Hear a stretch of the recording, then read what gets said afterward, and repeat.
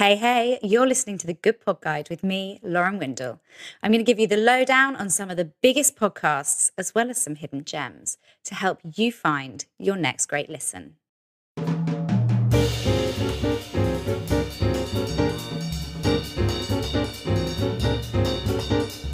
Guys, I have totally just sorted out my snack situation. After weeks of just shoveling handfuls of dry fruit and fibre in my mouth while I'm recording these, I have now found salt and vinegar crisps from the Co-op own brand section, and they are like next level incredible vinegary. So if you're in the UK and anywhere near a Co-op, like highly recommend.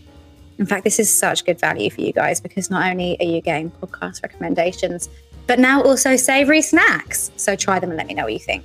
So good. I'm out of my comfort zone today, and I don't mind saying it because we are talking about geek history lessons. So I've had to rely heavily on Felix, a member of the Good Pod Guide team, who has shed a bit of light on this one for me.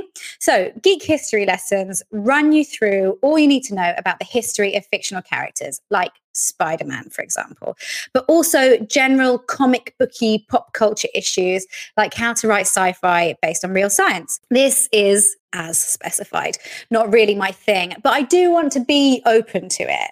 And I'm not saying that I'm like better than the comic book fans who this appeals to. You know, I have my own inner nerdiness too.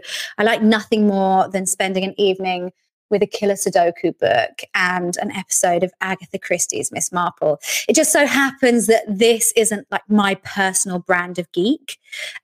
Co-hosts are a guy called Jason, who does DC All Access, DC Comics weekly web show. And I'm kind of picturing one of those guys from The Big Bang Theory when I talk about him. And also Ashley, who is a Canadian actor and writer. And they have got like an undeniable on-air chemistry, and they do bounce off each other really well. It's weekly, and there are so many episodes in their back catalogue, more than 350. And once again, this is CSPP.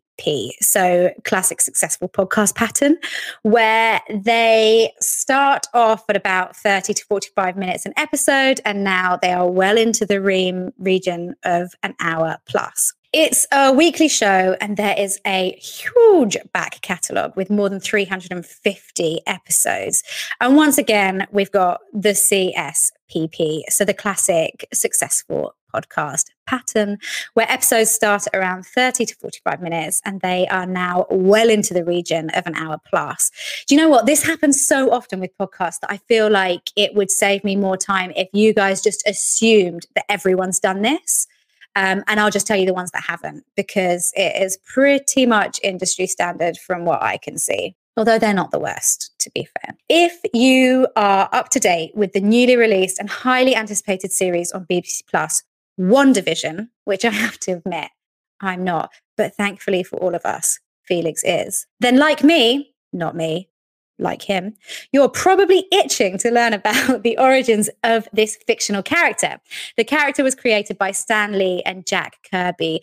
Both of these writers created almost all of the original characters in the Marvel comics. Scarlet Witch, who is Wanda, is a powerful icon to female readers and is arguably one of the most powerful characters in the X-Men universe, but she hasn't ever starred in her own comic book series. And this is all the sort of stuff that they go into on the podcast. Also, we really liked episode 312, which features a guest spot with Mr. Sam Humphries, who joined the team to discuss the best DC animated shows and share his sort of inside knowledge. Another excellent episode, and I actually do find this really interesting. Not that the other stuff isn't interesting, but this is more like my brand of interesting, is where they have someone talk through the history of Pixar, and they explain about their sort of peer review system that they have in-house, which is called the Pixar Brain Trust, where they review each other's creative materials, and each story is in development for a minimum of 4 years, which I did not know.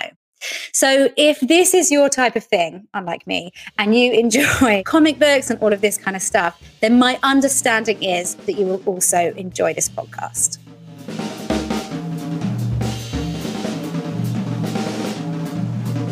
You're going to need to have a bucket handy before you listen to this next episode to pick up the massive name I'm about to drop. I explain to you why myself and singing songwriting sensation Sia are actually old pals. For more info on the Good Pod Guide, check out the show notes. Also, if you've liked what you've heard, like, subscribe, and leave a positive review. It makes a big difference.